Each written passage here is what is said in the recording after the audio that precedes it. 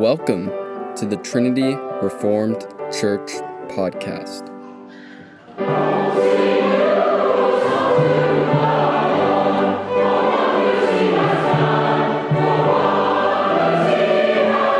Sunday School by Daniel Valcarcel on April 2nd.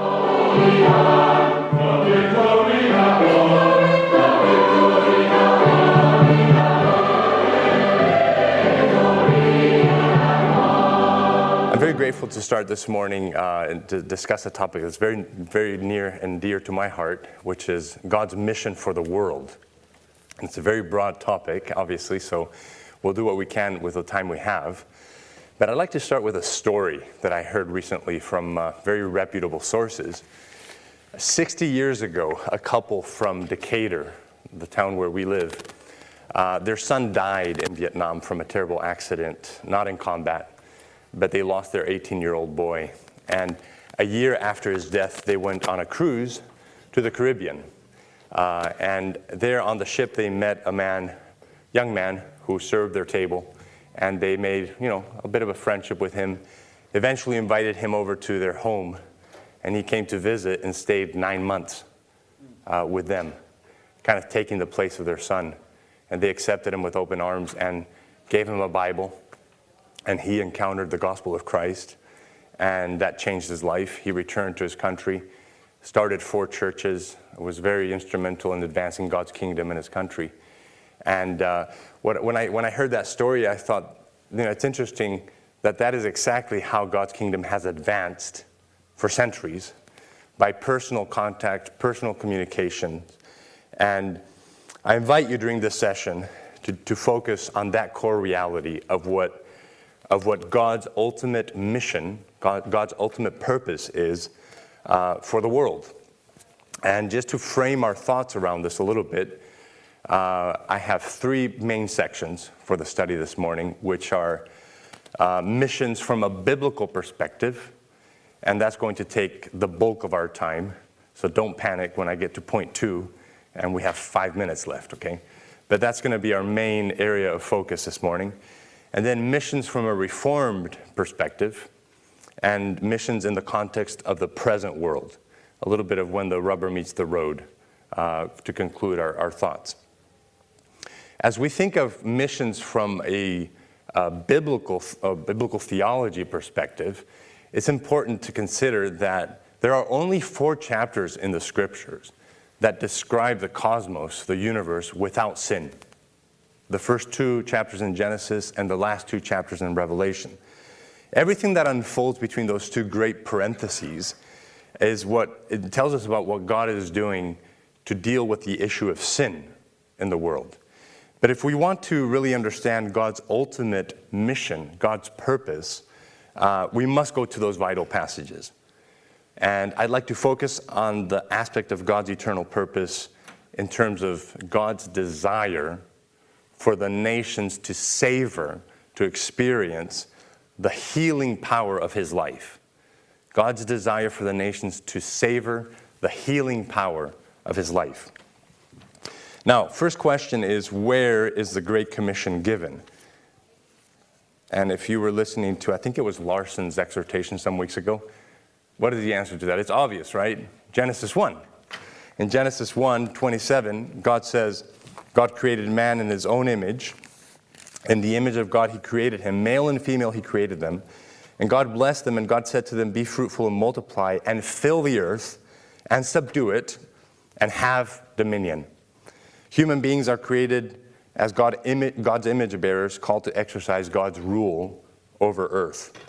And in the order of creation, obviously, we're created in God's image, but we're created as lower life forms than God, obviously. God is eternal and all-powerful, and we are image bearers, but we're a much lower life form. However, if we read kind of God's heart, I think his intent has always been to share his life with humans. And the reason I think that is that he put in the garden the tree of life and the tree of the knowledge of good and evil. And he said, you can eat of all the trees in the garden, including the tree of life, but don't eat of the tree of the knowledge of good and evil. So I think it's reasonable to interpret that God's purpose was for these humans he created to experience, to participate in his life. He wanted his character, his nature, his glory to be expressed through mankind. As we all know, however, our first parents did not eat from the tree of life. They ate from the wrong tree, I believe. The tree that God forbid, the tree of the knowledge of good and evil, the knowledge of good and bad.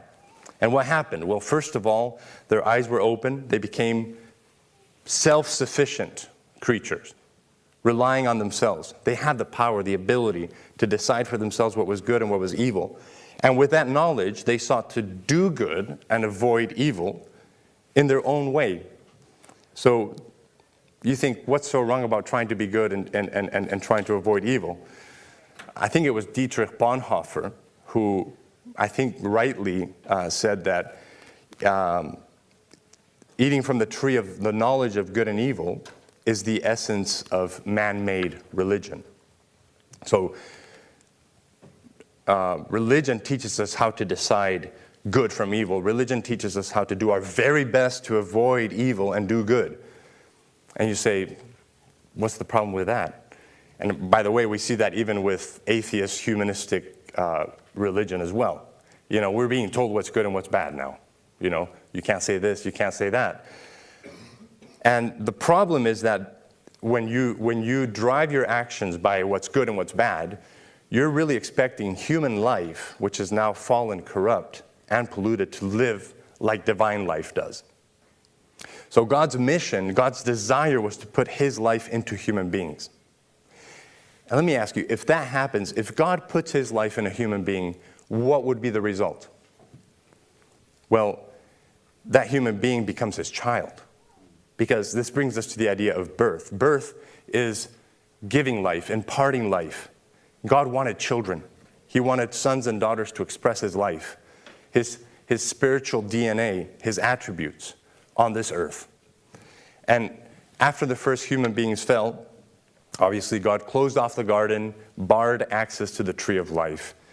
And humanity ever since, we find ourselves outside the garden in a realm of death, decay, grief, longing to return. Now, after the flood, God continued the course of human history, the human race, in 3 dimensions, through Noah's 3 sons as they repeopled the world. Shem's descendants are said to represent the majority of the people in the Middle East, the Semites. Ham's descendants are thought to have settled mainly in Africa and Asia.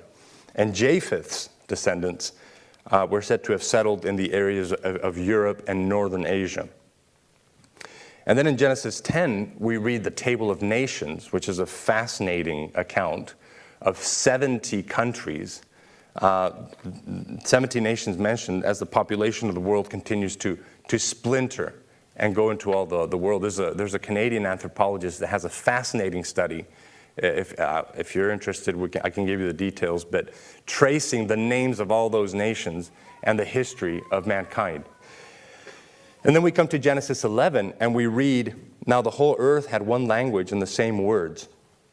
And linguists today, by comparing the various modern-day languages, can kind of reconstruct, or they know there was what they call Proto-Indo-European or Proto-Semitic language, which is hugely influential in the development of culture and the language of the world today.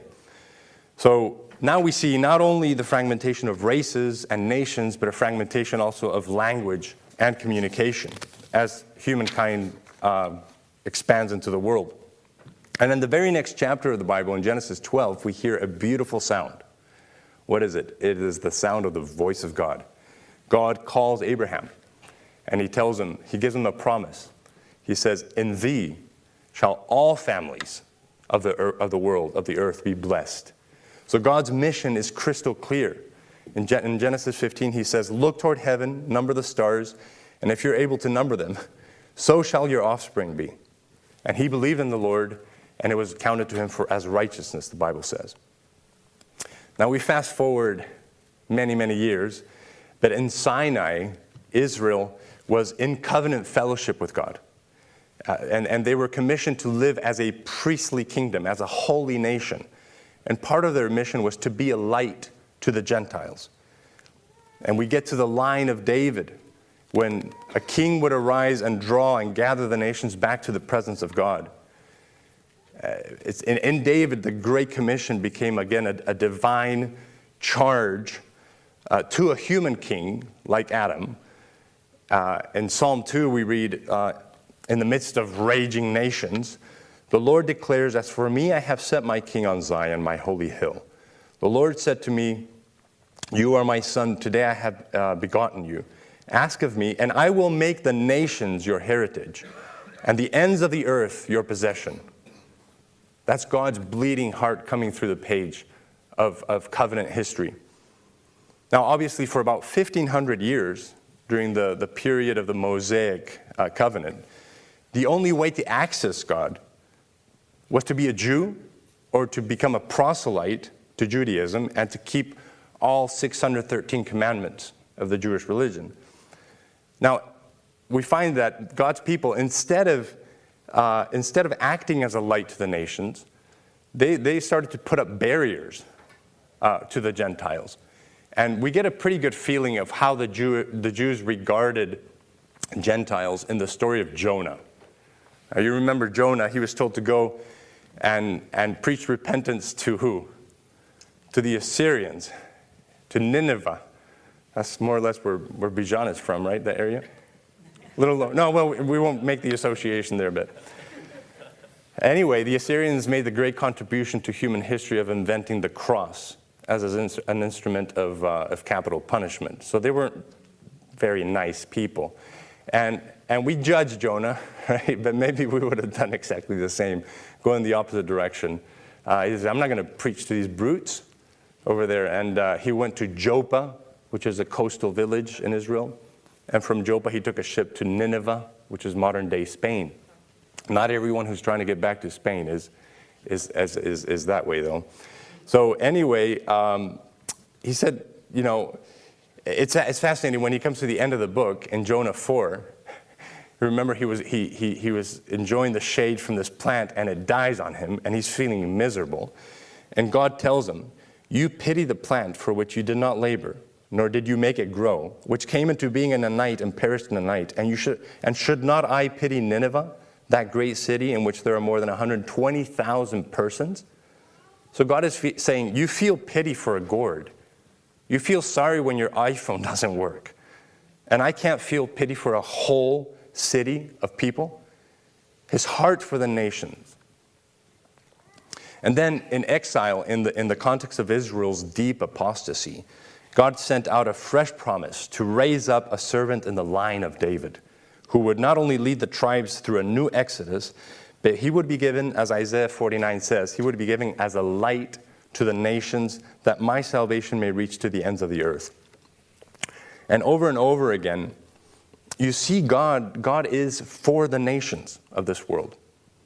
This suffering servant would endure God's judgment in bearing the sins of many, and then as exalted priest, he would sprinkle many nations.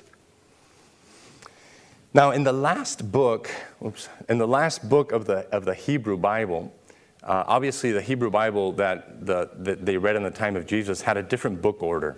Okay, it was the law, the prophets, and then the writings. And the last book of the writings is Chronicles. Well, the very last verses in Chronicles ends with a great commission. This is how the writings ends. "Thus says Cyrus, king of Persia, the Lord, the God of heaven, has given me all the kingdoms of the earth, and he has charged me to build him a house at Jerusalem, which is in Judah. Whoever is among you of all his people, may the Lord God be with him. Let him go up."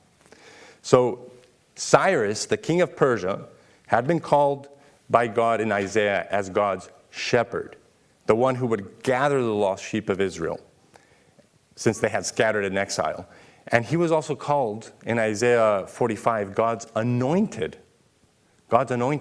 which the Septuagint, the Greek translation of the Hebrew Bible, uses the word Christos. He's called the Christ, God's anointed, because what looked like the end of the world for God's people was actually a step further in God's project to redeem the world. God took hold of a king of the nations, Cyrus, as his anointed, shepherding his people back into God's authority and fellowship. And then we come to what C.S. Lewis called the chapter on which the whole plot turns, which is Christ, the birth of Christ. Matthew tells us in the first verse, he says, son of Abraham, the son of David. And that should set off all the alarms in our minds as to the promises made to Abraham and David of blessings to the nations. And we've got to keep in mind that when the second person of the triune God pierced through time and space, in that miracle of the incarnation, which none of us can understand, something historic happened. Okay, it wasn't just that the Son of God came to die for our sins, which he did, and which we're commemorating especially during these days. But when Jesus entered the planet, I believe that the tree of life was being offered again to human beings. You see, we can have our doubts about and our disagreements about whether the tree of life in Genesis, in Eden, contained God's life. That's a subject for debate, for sure. The Bible doesn't say that. But there can be no doubt that Jesus came in human form offering God's own life. John says, in him was life, and the life was the light of men. John 1:11 says, he came unto his own, and his own received him not. But as many as received him, to them gave the power to become the sons of God, even to them that believe on his name, which were born not of blood, not of the will of the flesh, not of the will of man, but of God. Born of God means having God's life.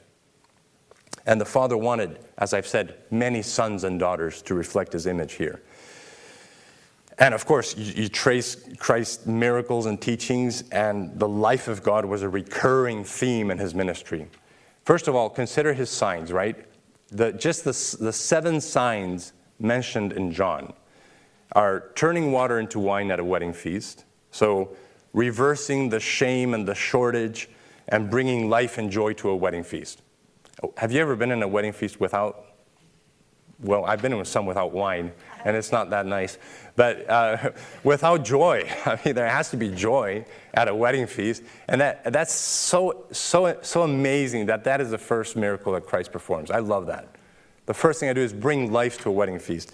Healing the nobleman's son, bringing healing and new life to a home, healing the lame man. I mean, imagine first century life without being able to walk. So bringing life, a new life to someone. Feeding the multitude, he literally gave life-sustaining bread to a huge crowd. Healing the blind man. Life and light, in John especially, are very intertwined, those concepts. So restoring sight is giving someone's life back. And then obviously in the raising of Lazarus, we see Christ demonstrating just pulverizing power over death. And then in his words, you see in John chapter 6, truly, truly, I say to you, whoever believes has eternal life. I am the bread of life. Consume me.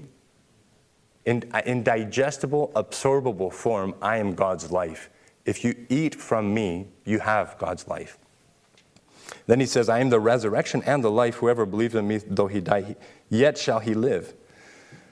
Sisters and brothers, this means that he isn't saying, I will give you life, right? Or I cause the resurrection. He is, I am the resurrection, and I am the life of God. He is the embodiment of the life of God, the eternal.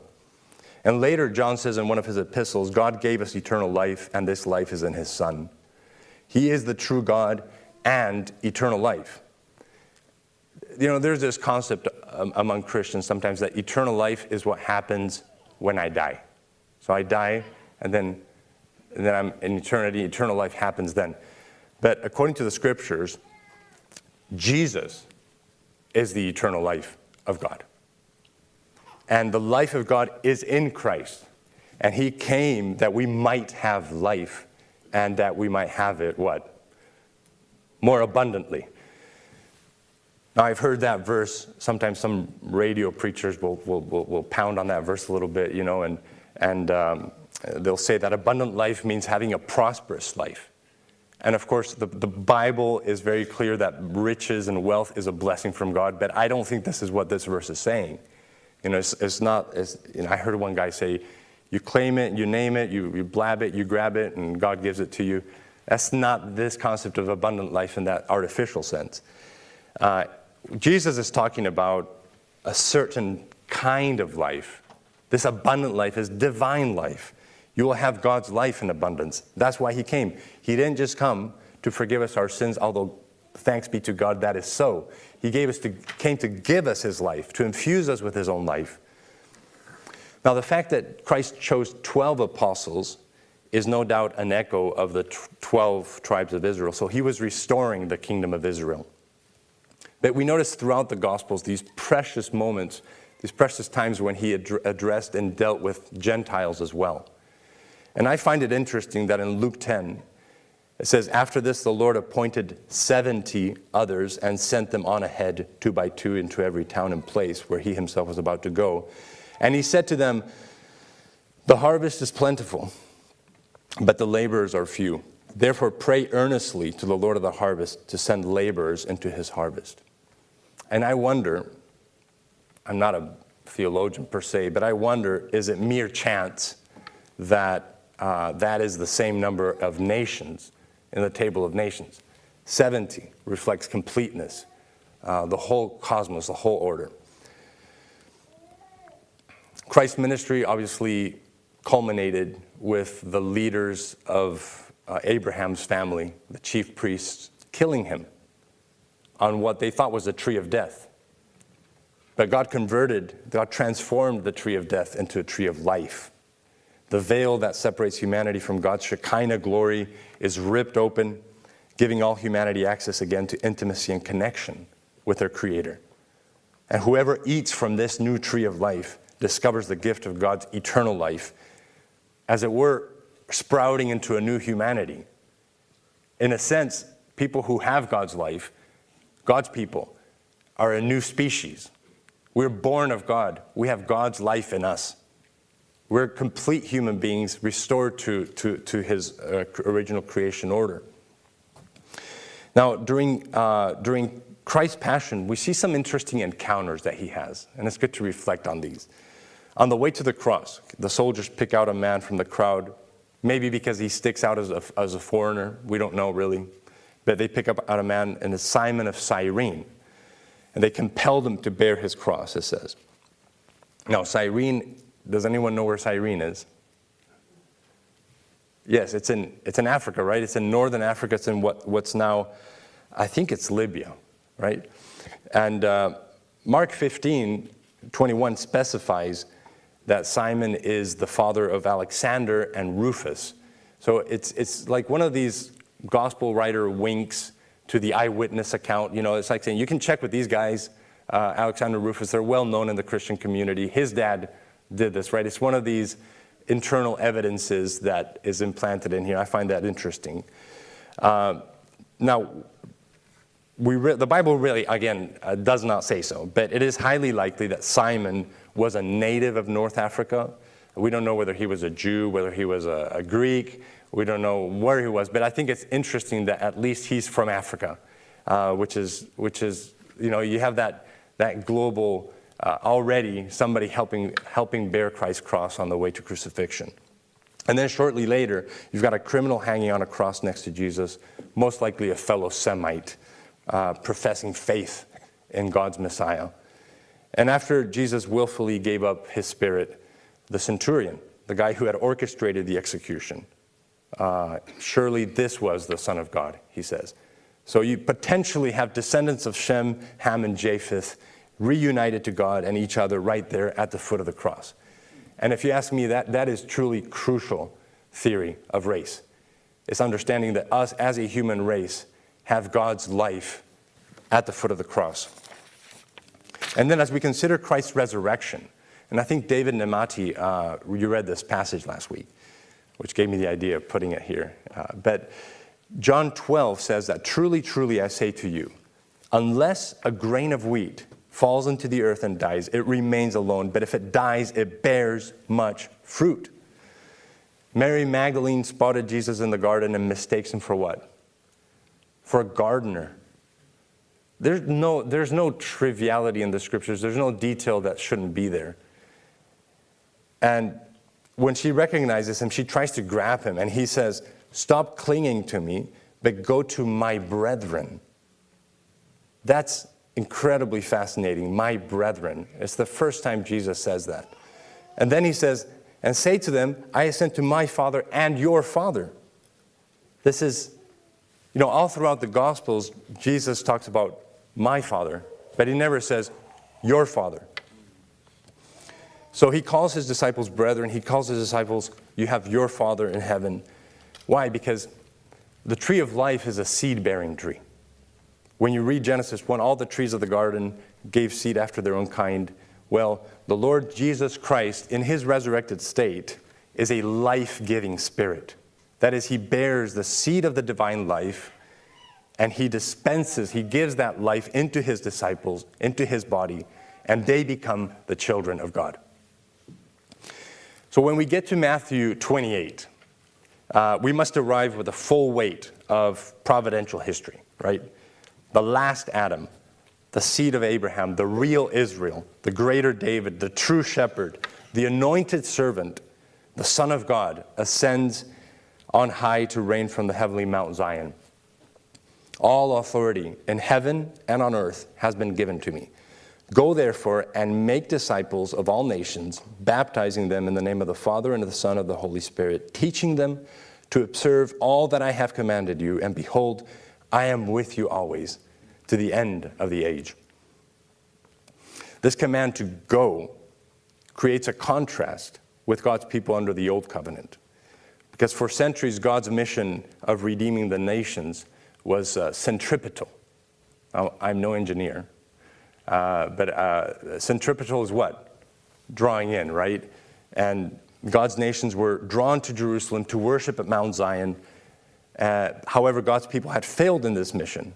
And the temple, which Christ called a house of prayer for all the nations, had been turned into a den of thieves and was slated for destruction. And now instead, God's mission, still the same, redemption of the nations, turned centrifugal, flowing from the triune power of God, where life is shared in everlasting peace.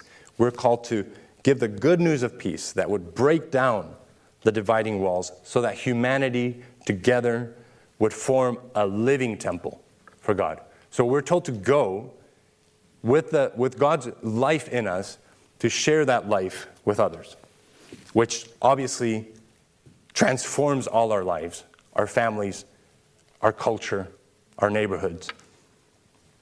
And then, as we keep reading at Pentecost in the book of Acts, and you can probably see this coming, right? 40 days after the resurrection, the Tower of Babel is reversed. And somebody mentioned this recently, I just find this fascinating. Instead of not being able to understand each other, now all the nations mentioned in the table of nations could hear their own language spoken. And just to make sure we understand what's going on here, Luke, under inspiration of the Holy Spirit, gives us 3 lengthy accounts in Acts of key conversions to Christ. You've got Philip. He's sent to encounter the Ethiopian eunuch, a descendant of Ham. You have Peter in Joppa, of all places, the same place from where Jonah was sent. And he was told to go, of all people, to a centurion of the Roman army. You know how hard that was for Peter? Cornelius. Of course, he was a descendant of Japheth. I believe he was Spanish because, there's a translation issue there, but yeah. You have Cornelius, obviously a descendant of Japheth from Europe, most likely. And in the account of Saul of Tarsus' conversion, you see a descendant of Shem, very much a Semite, a Pharisee of the Pharisees, and all of them finding the life of God in Christ. So the message is clear, is that all humanity in 3D can now live by God's life through Christ. And this is the Christian life. Not trying to build enough knowledge to discern what is good and what is bad. Not listening to enough podcasts and reading enough books to have enough data to make good choices, to define our rules, to drive our actions. Again, I'm not against any of that, other than the fact I don't have time to listen to too many podcasts. But there's an element of a growing in knowledge, but that is not the Christian life. What is the Christian life? Christ in you, the hope of glory. It is not I, but Christ who lives in me. We are partakers of the divine nature. We are the temple of the living God, that we may be filled with all the fullness of God. And we are not surprised when we get to the last chapter of the Bible to see in that very last chapter, on either side of the river was a tree of life with its 12 kinds of fruit, yielding its fruit for each month. And the leaves of the tree were for what? For the healing of the nations. And that healing has been going on for centuries. And we certainly need that healing. Just in our family this week, we've had the death of Ellie's grandmother. Her brother was told he has leukemia. And we have suffering and pain and anguish and anxiety in our lives. But there is nothing like taking of the leaves of the tree of life, of Christ's healing power. And how breathtaking it will be to stand there as all the nations come clothed in white robes, people from every kindred, every tongue, and we fix our eyes on the root of David, the branch of the stem of Jesse. There are those tree metaphors again. And we sing, worthy is the Lamb that was slain to receive power and riches and wisdom and strength and honor and glory and blessing, for he was slain and has redeemed us to God by his blood. And everyone singing that in their own tongue. Now, the little elephant in the room, perhaps, or maybe a bigger elephant in the room, is that sometimes, this is where I segue to my second point, is that sometimes Reformed Calvinistic churches are thought of as being not very evangelistic or missions-focused, right? And I've heard of us called sometimes as the chosen frozen. Have you heard that? I don't believe anything could be further from reality, right? If you were to rattle off a list of some of even the best-known evangelists and missionaries in the history of Christian missions, many of them were Reformed. William Carey, Adoniram Judson, Hudson Taylor, John Patton, David Brainerd, Amy Carmichael, David Livingston, etc. Long list. The Reformation sparked a movement of sending missionaries around the world that has been unstoppable. So many of the evangelized countries of the known world were evangelized by Reformed people and who were not hindered by their belief in God's sovereignty and election, but were actually fueled and impassioned by it. God is sovereign, and he uses sinners, broken sinners, to reach broken sinners. And I'll just pick a couple random names from the Reformed hat. You've got Calvin. Calvin is perhaps not associated in our minds with missions and evangelism, but the plague was ravaging Europe, and there was an incident where the council in Geneva, they thought that his role in the Reformation was so crucial that they told him, look, don't go visit people who are sick. We need you alive. And he responded, and he said, what kind of shepherd would I be if I did not visit and evangelize the most broken of the world? He said, we must carry forward the preaching which the apostles began.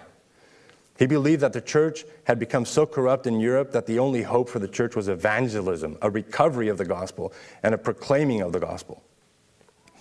The ministerial company, the seminary that he started in Geneva, it has this in its charter. It says, ministers, pastors, are to maintain and be persuaded that the doctrine which they preach is of God, and that it leads to him, and that the grace which God has given us through our Lord Jesus Christ should be known as befits it, and that all people should know the right way of salvation in order to attain it. It's impossible that they should not desire this doctrine to be disseminated everywhere. So they were saying that not only should all people obviously know the gospel in order to be saved, but that ministers should desire for the gospel to be made known. It's impossible not to desire that. So God saves people, but he saves through people. He uses the church as an agent by which the gospel is brought to the end of the earth. Another name, maybe not so random, one of my favorite writers is J. Gresham Machen, a Presbyterian New Testament scholar, early 20th century. And the church at the time was really drifting from the gospel to the idols of ease and comfort. And He was very encouraged by the promises of God. He said, God will not only build and protect the church, but he will invigorate and enable this church to carry the gospel to the very corners of the earth. Right after World War I, he said, if the church has failed, it is at least perfectly clear why she has failed. She has failed because men have been unwilling to receive, and the church has been unwilling to preach the gospel of Jesus Christ crucified. The proclamation of the gospel, he said, is the clear joy of every Christian man. Cornelius Van Til was an Orthodox Presbyterian seminary professor, apologist, wrote amazing books. I think we studied one with the Nematis. A little known fact is that, was it Cornelius? Henry. Okay, yeah, sorry. All right. And a little known fact is he would take students to downtown New York City and stand there in the street and preach the gospel. And he would go to hospitals and go into people's rooms and actually say, I'm a pastor, can I pray with you? Regardless of whether they were a Christian or not. And of course, that's a little bit strange. Maybe I wouldn't use that method. But it reflects a heart and a burden to reach those who were lost. He said, if Luther and Calvin were sober men, how much more should we be today now that the times are even more perilous? And that was in 1963. Our task as Christians is to unite in a common effort of carrying forth the gospel as proclaimed by the reformers to a world that is lost in sin today. In 1967, he said, would there once more by the grace of God be men like Luther and Calvin, men like Hugh Latimer, who stand for the grace of God without compromise? Only if each one of God's people will see himself in the light of the calling that he has, together with all the people of the covenant, to become a blessing to all nations, will they be able to face the future with joy and confidence instead of fear. I love that quote. The only way to face the future with joy and confidence as God's people is by fulfilling God's mission for us. And again, just a random other name from the Reformed hat, Doug Wilson. In last year's mission week at Moscow, he said, our task of evangelism is recruiting people from all over the world to come join the choir, to come join the workforce, to come join the army. We have weaknesses, but ours are invincible weaknesses, because one like the Son of Man entered into the throne room of the heavens. His name is the Lord Jesus Christ. And this is why the laughter of the saints needs to be deep and full and rich and absolutely filled with faith. One throne stands absolutely secure. One throne is untouchable by any political upheaval here. And that is the throne of the Lord Jesus Christ. And you are his servants, and you are his body, and you are the extension of Christ's presence in the world. I'm so glad I can quote these great men, because that is wonderful. We are the extension of God's presence in the world. And that leads us into the third point, missions in the context of the modern world. God's word tells us that no matter what goes on in this world, and there are some hideous, horrible things going on, maybe in our personal lives, political, and with the nations, no matter what goes on, everything can and will be made right through the cross of Jesus Christ. Behold, he makes all things new. Salvation for all the world and for every human being is found in Christ alone, and that is the good news. Let me circle back to the story I told you at the beginning. The waiter on the cruise ship was my dad. Is my dad. He's turning 80 next month. And sometimes I wonder, what would have happened? What would have been of his life? Not to mention the legacy of grace in the life of all his family and thousands of people. Had that couple from Decatur, who were consumed with grief over the loss of their young son, had not befriended him, had not joined him in conversation and gotten to know him and invited him to his house and given him a Bible.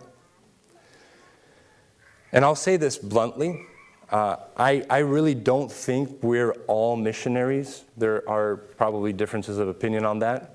But I think it was Spurgeon who said that Christians are either missionaries or frauds. That's a strong claim. Maybe it's a matter of semantics or definitions, but I personally don't believe that all missionary. A missionary is, to me, in my mind, is someone like the Apostle Paul, who goes cross-culturally to another country and integrates into a culture where the gospel is not known and plants the seed to advance the kingdom. And, experts believe that still about 1/3 of the world is still unevangelized. That means that a person born in that country does not have access to the gospel. There's a huge need for this type of we could call them frontier missionaries, right? Going where there's no previous work. And I say that because Paul in Romans, he's planted churches all up through modern day Turkey, all the way up to Albania. And he's been planting churches, and he says, there's no more for me to do here. Which is obviously there were more people who needed to be reached. But he says, I planted the churches, I want to go to Spain now. He's looking to the next frontier. And we need those types of missionaries. But the fact that we're not all missionaries does not mean we cannot all fulfill God's commission and align with God's eternal mission for the nations, right? Here and now. How can we do these things? I'll just name a couple low-hanging fruit of ideas. But we need to start by making disciples in our home. So the Great Commission involves dishes and diapers and drama, teenage drama, nobody be offended, just as much as mission trips to Peru. And it has to start in our home. I mean, are we loving our wives as Christ loves the church? Is there a culture where Christ the King and his love is all pervasive? And it flows out of our home. Secondly, I would just highlight, let's worship with abandon. And let's love the saints deeply. Which I'm preaching to the choir here, because thank God by his grace, TRC is a great example of that. I love worshiping and loving the saints here. But I would posit that the most effective evangelism in our culture is probably not standing on the roadside with a big sign, although there's nothing wrong with that, okay? We could go on for hours about methods of reaching the lost. But I would argue that having strong, robust, vibrant, joyful Christian communities where we showcase what it means to be Christ's disciples and citizens of his kingdom by the love we have one another is extremely powerful in our society. People are looking for connection. People are wanting community. And Christ himself says, by this, all people will know that you are my disciples if you have love for one another.